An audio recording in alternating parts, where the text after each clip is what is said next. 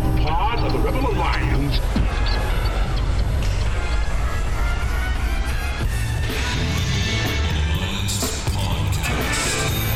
The idea of this podcast is simple: discipleship. We want to bring the gospel message about how to interact with your coworkers, your culture, your friends, everyone around you in a biblical way, which is, in essence, discipleship. What did Jesus do when he came to this earth? He took the devil's stuff. The Bible actually teaches that the world is becoming increasingly covered with the knowledge of the glory of God. That should change everything in the mind of a Christian. Instead of thinking about all the ways society is failing, we should think about all the ways society must be, as Psalm 110:1 tells us, put underneath the feet of Jesus in victory. We would be honored if you would join us. Welcome to a lonely, but hopefully still helpful podcast, the Rebel Alliance. Today you only have P. I'm recording all alone in my office because we just haven't been able to get our schedules aligned this week. But there are a few things I wanted to touch on. And interestingly, Grant and Erica, our friends over at the Awakening Reformation podcast, talked about a lot of the stuff that I was going to touch on. And I think they did a better job than I would have. So I want to commend their podcast to you. But before we get into some of the topics and what I landed on in order to try to be helpful to you today, let's just get the business stuff out of the way. So this is the Rebel Podcast, and though I don't have my buddy Chris with me, we are the Rebel Podcast, and it drops on Wednesdays. We're part of the Rebel Alliance Media, and in this network, there are a number of podcasts. We have the Awakening Reformation podcast that comes on Tuesdays, Fathers of the Faith for Covenant Kids coming on Monday. Ben Emery's Redeeming History is on a bit of a hiatus right now, but will be coming back. And we also have the podcast for Cultural Reformation coming out of the Ezra Institute that drops on Fridays. We also have teaching videos and videos on engaging culture all over on our Facebook page, so find Rebel Alliance Media on Facebook. You can find all our content, including blog posts and all that kind of stuff at rebelalliancemedia.com. And of course, if you want to give back to this ministry, if you want to give back to the podcast, our content will always be free. But if you've been blessed by it and have the means, we would love your financial support. And you can do that at patreon.com/rebelalliance. There's also some cool stuff coming out. We're working on a podcast that will hit a different demographic, which I'm excited about, but I won't announce it. I'll let the people responsible for it. And of course, we have some fun stuff coming up for Christmas this year, for Lent this year. And we've just completed the Eschatology 201 video series. It's all up on YouTube now, so go share that. It's all been a lot of fun. It's all thanks to your support. So what I want to talk about today is actually two pieces of news, and then I'll get into a little bit of a conversation about Halloween and how Christians ought to think Christianly about Halloween. But the two kind of news piece items that I wanted to talk about was about the John MacArthur, Beth Moore controversy and about Kanye West. Of course, yesterday, if you listen to yesterday's podcast by Grant and Erica, the Awakening Reformation podcast, they actually hit both these subjects, and I'm not going to spend nearly as much time talking about them because I thought they did such a great job. I think one of the things that they landed on with the Beth Moore and John MacArthur controversy that was so refreshing was that Christians have sinned on both sides here. So, for those of you who maybe didn't hear that podcast, I would certainly recommend you go and listen to it. But for those of you who don't know what happened, at a conference at his church, John MacArthur was sort of playing this word association game with Todd Friel. And Todd Friel would give him a word, and then John MacArthur has to respond with a word, and then he kind of gives him a moment to explain what he means by that. And so this was likely just an error in judgment, but not the sort of thing that you probably want to do in front of that kind of a crowd, because Todd Friel says, Beth Moore. John MacArthur responds with "go home," and then he goes on to explain what he means by that, and essentially talks about Beth Moore and her pulpit ministry being a violation of the roles that God has given to women. He's obviously a complementarian and doesn't believe that women should be preaching from the pulpit on a Sunday morning, and so he went on and gave some, I think, very sound pastoral advice, but of course, all of that is overshadowed by his response, "go home," which garnered quite a laugh from the crowd. What immediately happened, of course, is that you get everybody, and it wasn't just a sort of egalitarian complementarian split as to whose side who took, but you saw really the entire evangelical world split on this. People kind of tone policing John MacArthur, calling him unkind and unloving. And then, of course, the egalitarians just outraged that he would be so misogynistic. And then you had a whole lot of Reformed Christians and Calvinists and complementarians who came to his defense and said, Beth Moore needed to be called out. And what Grant and Erica said that I so appreciated, that I kind of wanted to come on and talk about, and of course they did it in, I think, a much better fashion, is that those aren't the only two options. The only two options here aren't to jump into defending John MacArthur or jump and defend Beth Moore. There is a middle ground here. And more than that, we don't need to be so partisan. We live in a culture that is so divided politically and ideologically, that we're used to the sides immediately being drawn, a line in the sand, and everybody jumps to either side. And every topic, right? So when politicians start talking about climate change, you immediately know what you think about that politician because of which side of the political aisle you're on. And the same with immigration, and the same with, all of these various things. And I think as Christians, we need to be more comfortable with gray areas. And what I mean by that isn't to say that the Bible is unclear about certain things, but what I mean is, as Christians, we wrestle with these sorts of tensions, right? We wrestle with the fact that the Bible teaches about God's sovereignty and man's responsibility, and those two things seem like they're at odds, and yet the Bible clearly affirms both. We also recognize that within our evangelical family, there are different views on Christian liberty pertaining to things like alcohol, things like Halloween, which we'll talk about in a little bit. We recognize that as Christians, we live in this tension, and we ought to be okay with the fact that there are certain areas where we can come down and say there's a little bit right and a little bit wrong on both sides here. And I think what I was going to say, and what I had biggest issue with in terms of John MacArthur, was I think Grant and Erica had a really good point. Christian liberty would say he's free to play that game, that word association game. It might not have been the most wise thing to do, but he's free to do it. And his response, specifically the kind of pastoral advice that came after, was good and sound and correct. But, and this would be my issue with MacArthur, is he shouldn't have got himself into that position in the first place. And I know, I preach every Sunday morning, I do conferences and things like that. I know the temptation and the lure to be witty and to be funny, to get a little soundbite, to get a little laugh. I know that temptation and that pull almost anytime you get in front of a crowd. And I think John MacArthur succumbed to that, and he shouldn't have. And maybe there are ways that they could have guarded against that. Todd Friel tends to do this quite a bit, and it does sound like mocking. And I don't think that that's Christian rebuke. I don't think that that's rebuke in love. Now, the other thing I do want to say is that I'm watching a whole lot of good Christian brothers and sisters who say that's unloving. And if what they mean by that is that sort of mocking, that sort of soundbite, that sort of trying to get a laugh or trying to garner a laugh, I might be able to get on board with it. But as Christians, we always have to make sure that we aren't using the world's definitions of things. To say that what John MacArthur said was unkind or unloving is actually to use the world's definition of love, depending on how we mean it. Because for John MacArthur to rebuke Beth Moore and tell her that her pulpit ministry is illegitimate because she preaches from a pulpit on Sunday mornings to mixed crowd and to men and has teaching authority over men in a church, because she does that, he has every right to rebuke her by God's word, and that is actually the most loving thing to do. The other thing I wanted to point out was that, we have to really be careful as Christians about tone policing. And I've seen so much of this, so many pastors who jumped onto Twitter or social media to rebuke John MacArthur because of his tone, that he could have said it in a more loving way. And again, what definition of love are they using? But when we're calling somebody out on tone, I think we need to be really careful. Right? We need to remember that at Mount Carmel, Elijah mocked the prophets of Baal, right? He mocked the belief system of a pagan, of 500 pagans, actually, the prophets of Baal who were trying to get their altar lit.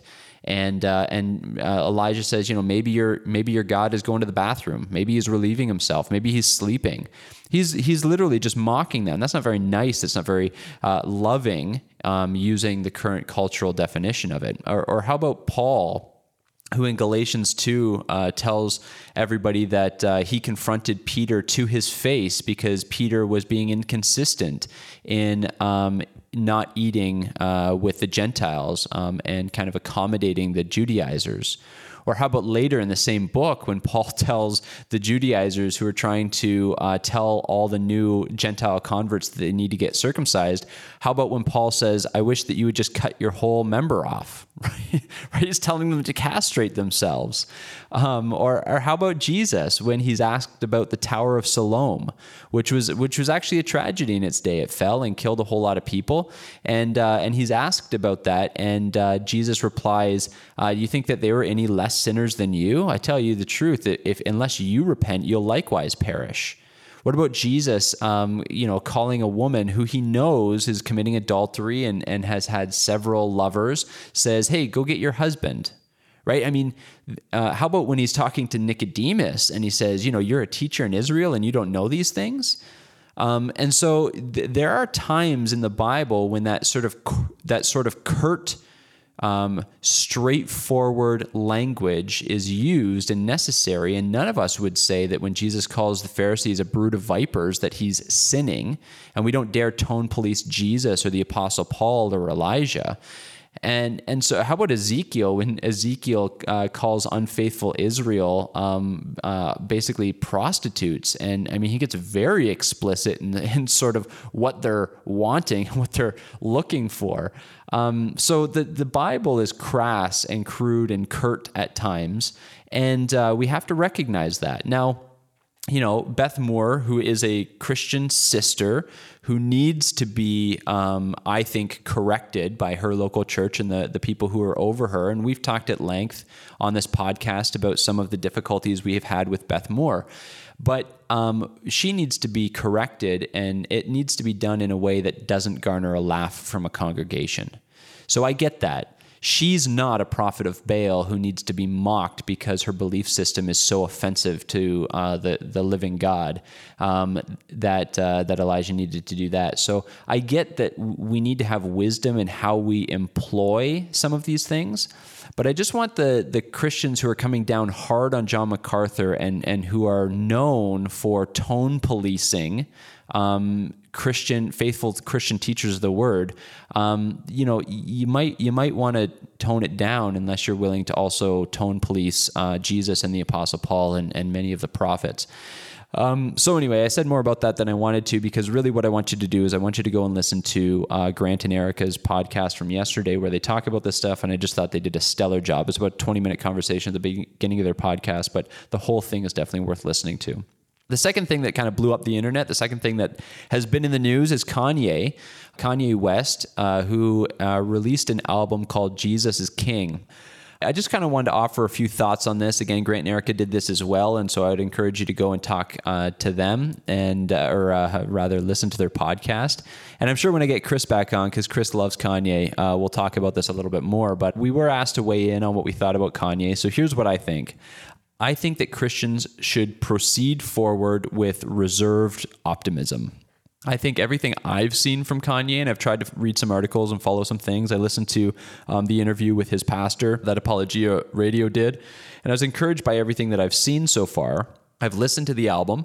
The album it really does just seem like somebody who's had a real encounter with Jesus, who loves Jesus. And it's not as refined. I mean, don't go listening to it thinking and hoping that it's going to be like Shai Linne or something, or Timothy Brindle, but it's good. And I think that we should rejoice and be optimistic that what we're seeing in Kanye is real. Now, I also want to direct you back to Matthew 13. There's a parable there, the parable of the sowers, the parable of the soils. And there it shows that both the third and the fourth kind of soil produce fruit, only one of which lasts. Right? The third type of soil grows up quickly, but then gets choked out by weeds. And Jesus, in his answer key, kind of tells us that that's the cares and the snares of this world, right? The love of money, the love of the difficulties of this world, choking out the fruit. So what we need to do is we need to pray for Kanye that his heart is the fourth kind of soil, not the third kind, and pray that his fruit doesn't get stomped out, doesn't get choked out. Of course, we've seen publicity stunts by Kanye in the past, and maybe this is one of them, but it doesn't seem that way, at least not yet. So I think we should pray for him, and we should be optimistic, reserved optimism. And I think what we should do is believe that God can still save. I mean, all of the doubt and all of the, I guess, suspicion of Kanye really comes from a sort of lack of faith in God's ability to save someone as depraved as Kanye. And I think that the doctrine of total depravity would remind us that we are all lost and totally depraved until God regenerates our hearts. And so there's no degrees of closeness to God. There's no such thing as somebody who seeks, right? Romans 3 tells us no one seeks for God, no, not one. And there's no one good, no, not one. No one seeks for God, no one understands. And so if Romans 3 tells us that, there's no such thing as a seeker. There's no such thing as somebody being close. There's no such thing as somebody almost being there. God saves you and brings a dead person to life, or he doesn't. And those are the only two conditions. And so we ought to cultivate the kind of faith that could see people like Kanye get saved.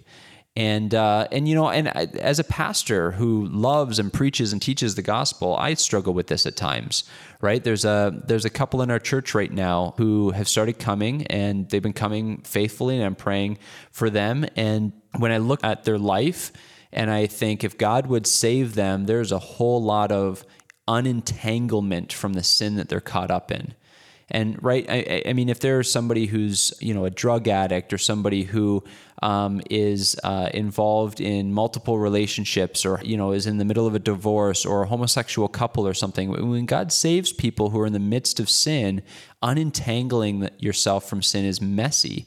And I get that Kanye has been living a life that is so entangled with some of the sin that is available to people with his kind of money and lifestyle that isn't available to the rest of us. And so it's hard to imagine what it looks like to unentangle oneself from that sort of sin. But God still saves, and when he regenerates a heart, he does complete the work that he starts.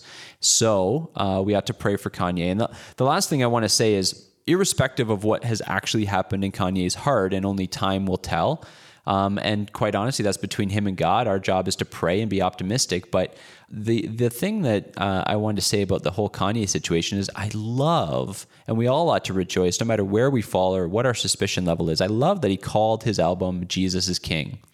And it reminded me, I was preaching in the gospel account of John the other day. And in the book of John, John records that Caesar Augustus wrote on the sign above Jesus' cross, Jesus of Nazareth, King of the Jews. And the Jews got upset with Pilate because they said, what you should have wrote was he claimed to be King of the Jews. And Pilate says, what I've written, I've written. And what struck me as I was reading that and I was thinking about this Kanye thing is that God used Pilate, and don't get me wrong, Pilate who tries to absolve himself from sin, who isn't courageous enough to save Jesus even if he really wanted to. I mean, we have no reason to suspect that he was a sort of innocent victim who had to give in to the Jews. I mean, Pilate is just as culpable in the death of Jesus as any of the high priests who were crying, crucify him. And yet, God used Pilate to write something so that every single passerby who looked up at the Savior of the world being crucified on the cross, and they read, Jesus of Nazareth, King of the Jews. That's amazing. That's just God the Father flexing the glory of his Son for all to see.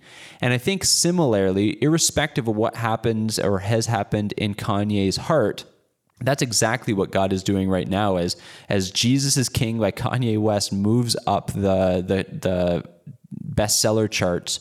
When people are looking at top seller charts and they're seeing that, he's been on to late night shows with Jimmy Fallon and with Jimmy Kimmel, and whenever they talk about the album, they have to say Jesus is King. And these are men who are far from God, who are proclaiming the truth that Jesus is King just by talking about the album.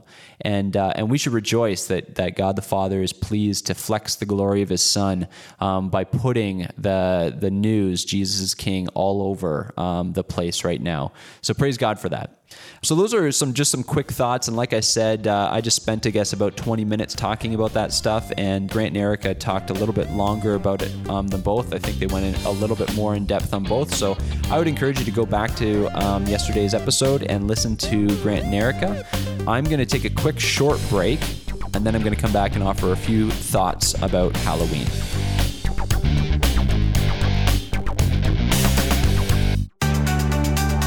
Join Bible Discovery TV at Answers in Genesis Gospel Reset Mega Conference this November 20th to 22nd at the Crowne Plaza Hotel in Niagara Falls. Come be equipped by apologist and evangelist and a PhD scientist, including the founder of Answers in Genesis and the Creation Museum and the Ark Encounter, Mr. Ken Ham. Don't miss out on this faith-building event. Go to answersingenesis.org website for information and registration.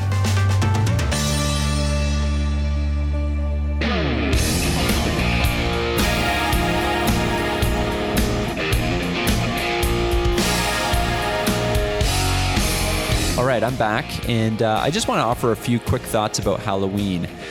Greg Bahnsen famously said that Christians, as they study the scriptures and as they understand God's law, ought to be thinking Christianly.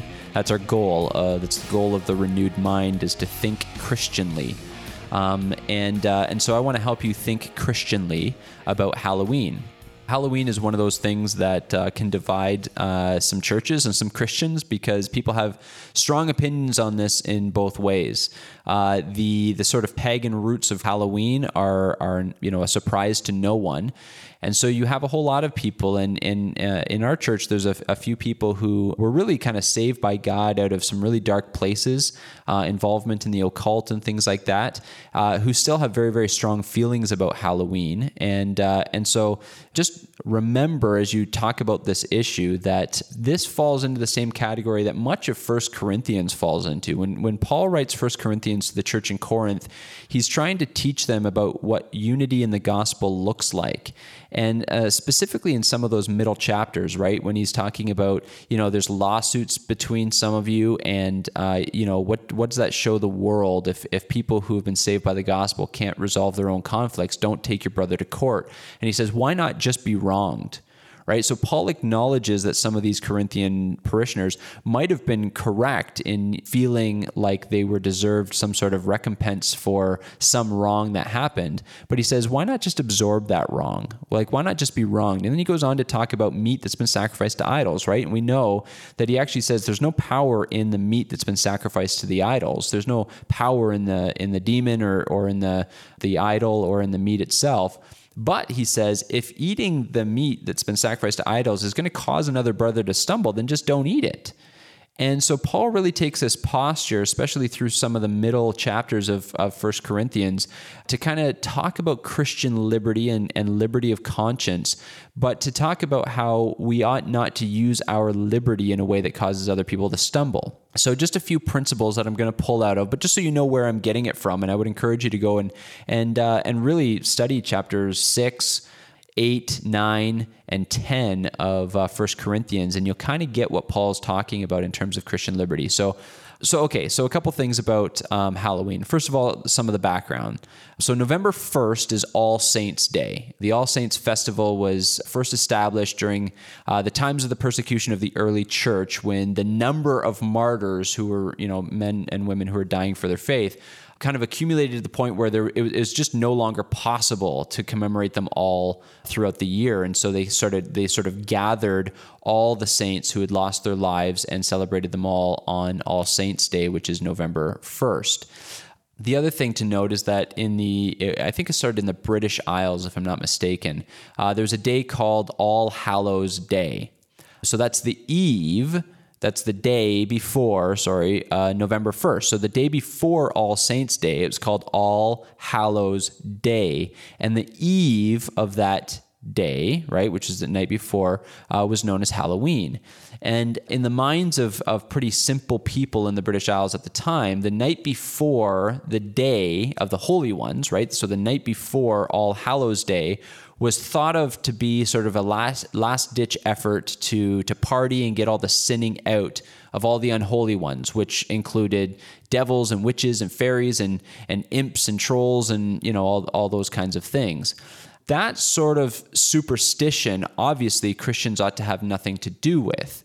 But the question remains, should Christians involve themselves in a celebration that has those kinds of pagan roots?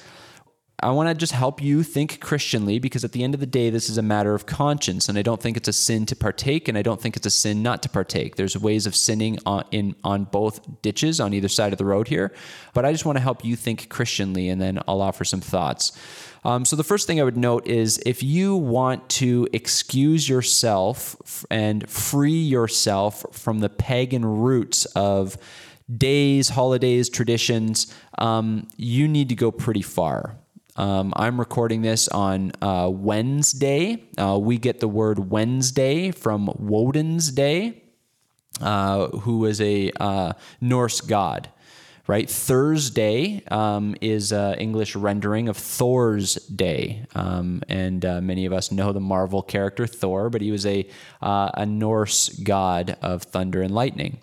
So even to the days of the week, like even Sunday, which we get, was a day dedicated to Apollos, the sun god. So unless you want to come up with a new day of each week, you can't unentangle yourself from some kind of the pagan roots of some of these things. Now, nobody thinks of Thursday as Thor's Day anymore, which means I would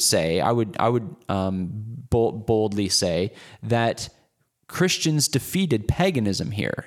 Because we don't think of Thor's Day on Thursday, we don't think of Thor, we don't offer incense or sacrifice to Thor, therefore Thor has been defeated and Thursday has been rendered moot and rendered meaningless. And so similarly, let's talk about something that's maybe a bit more of a direct parallel, and that is Christmas. So Christmas was essentially Christianized by the Roman Church, who were trying to put an end to pagan festivals. The pagan festivals that took place over the winter solstice included bringing trees, evergreen trees in particular, and ivy into your home during the winter months, essentially praying to the gods of fertility, number one, to bring spring again, right? Because they're just cycling through the seasons, assuming that the gods are in control of the seasons, and in some simplistic way they're correct, but it's the living God who put the seasons in place. But and then also they'd bring in this as an homage to the fertility goddess and the various fertility goddesses around the pagan world, because a lot of couples would be trying to expand their family in the winter months. And so it was also just a prayer of sort of blessing to help them get pregnant and also for the child not to die in utero. There are all kinds of pagan roots to Christmas as well. And there are some Christians, Puritans, this isn't exactly the motivation of the Puritans, but Puritans didn't celebrate Christmas. And I think they're wrong about that. And we still have some Christians. In fact, there's a bit of a resurgence going on in the last decade or so of Christians who are saying that Christians ought not to celebrate Christmas because that's not when Jesus was really born. And even if he was, we shouldn't be celebrating it like pagans. There's also some extreme regulative principle people who say Jesus never observed Christmas as a celebration and therefore we shouldn't either. It's not in Scripture, therefore we shouldn't. And to that, I would just simply say what we celebrate at Christmas is the birth of Jesus. And actually, James White has a really good teaching on why he thinks the winter date for Jesus' birth is actually probably pretty accurate. You can Google that if you just put like dating Jesus' birth, James White or something like that. It'll come up. But besides that, I think one of the things I like most about Christmas is that Christmas seems to smell like Christian victory, right? I mean, what other time of year can you put on a secular radio station or walk through a secular mall and hear words like, let earth receive her king, far as the curse is found, O Holy Night, when the Savior was born. I mean, it's pretty incredible, actually, just to think of the Christmas cards that even pagans give one another that points to Jesus or has some sort of scripture verse or something like that on it. It's pretty incredible. And of course, there's a bunch of materialism and consumerism that is problematic at Christmas time, but it ought not to cause Christians not to celebrate Christmas at all, I don't think, because I think that it smells like Christian victory. So, relating this to Halloween, I think that we ought to celebrate Halloween in a way that promotes Christian victory, or that speaks of Christian victory. So, knowing the pagan roots, I think one restriction that parents ought to have and churches ought to have is that they don't allow their kids to dress up as a member of the other team, right? Like, don't send your kids dressed up as devils and witches and imps and ghosts and those kinds of things. I'm not saying that you have to have them all dressed up like John Knox, and I'm not saying you have to have them go door to door and instead of saying trick or treat, saying Soli Deo Gloria or anything like that. But I do think that we ought to make sure that we are clear about what it is that we're celebrating. And the other thing is that Reformation Day, October 31st, commemorates the day when Martin Luther takes his 95 Theses and nails it to the Wittenberg door, which is mostly regarded as scholars as the sort of inauguration of the Protestant Reformation. And so I think that's also very timely and providential for us who are trying to redeem this day. And again, it doesn't mean your kids have to dress up like a reformer, but I think there are plenty of things for Christians to say that we are celebrating, because that's at the heart of Christians' victory over Christmas was a replacement of the object of celebration, right? So instead of celebrating the fertility goddess or fertility in general or the seasons or the earth, Christians celebrated Christ, the Messiah, the Savior who is born King of the world. So at Halloween, if we are to celebrate this holiday, we ought not to celebrate the candy or the devils or the imps or the whatever the case may be. We ought to celebrate the Reformation. That's something worth celebrating. We ought to celebrate All Saints' Day and be thankful for not only the work of Martin Luther and the other reformers on Reformation Day, but on All Saints' Day, be thankful for the many, many martyrs who died in order to put Bibles in our hands and to help us obtain the freedoms that we have living as Christians now on their shoulders because of their work. So there are plenty of things that we ought to celebrate, but at the core of whether or not Christians ought to celebrate Halloween is the question, what are you celebrating? And I think, so this is my personal conviction now, and I won't bind anyone else's conscience on this, but our kind of rule is our kids don't dress up like reformers or anything, but they don't dress up as ghosts or goblins or witches or anything like that. They dress up as superheroes. They dress up as, there might be a day, I hope, when, so they get interested enough that one of them says, "Hey, Daddy, I'd like to dress up as, some Bible character." But we read our, Reformation books or material. We have an ABCs of the Reformation because we have quite young kids. We have a kind of storybook thing about Martin Luther. For some parents who are looking for materials, there's great stuff by Torchlighters, both about martyrs, if you want to go the All Saints Day route, and there's a great one about Martin Luther. That's the Torchlighters series. I think they're on Right Now Media for those of you who have a subscription there. But so our kids don't dress up as members of the other team. They're allowed to go around and get all kinds of candy because we also use this as an opportunity to connect with our neighbors. We generally pick some of the kids that are our kids' ages in the neighborhood whose families aren't Christians, and we go around and we do this with them. They see how we do things a little bit differently. They see what we do and what we don't celebrate, and we build relationships that are very strategic on our mind because we want to be sharing the gospel with our neighbors. This is an opportunity for us to be invited into the homes, or at least to the door of neighbors' homes. We ought to take advantage of that. Similarly, even if you don't celebrate Halloween and you don't let your kids go out or whatever, don't be those grumps who turn your lights off and don't let anybody come to the house. I would say give out more candy than the pagans, right? Like, be generous, show Christian generosity in this particular avenue. So I know that there are a lot of churches who do sort of Halloween alternatives, and I'm all for that. We've done that here at the church before. Our kind of rule of thumb is if anybody wants to organize that, we allow them to, and we kind of put some rules in place.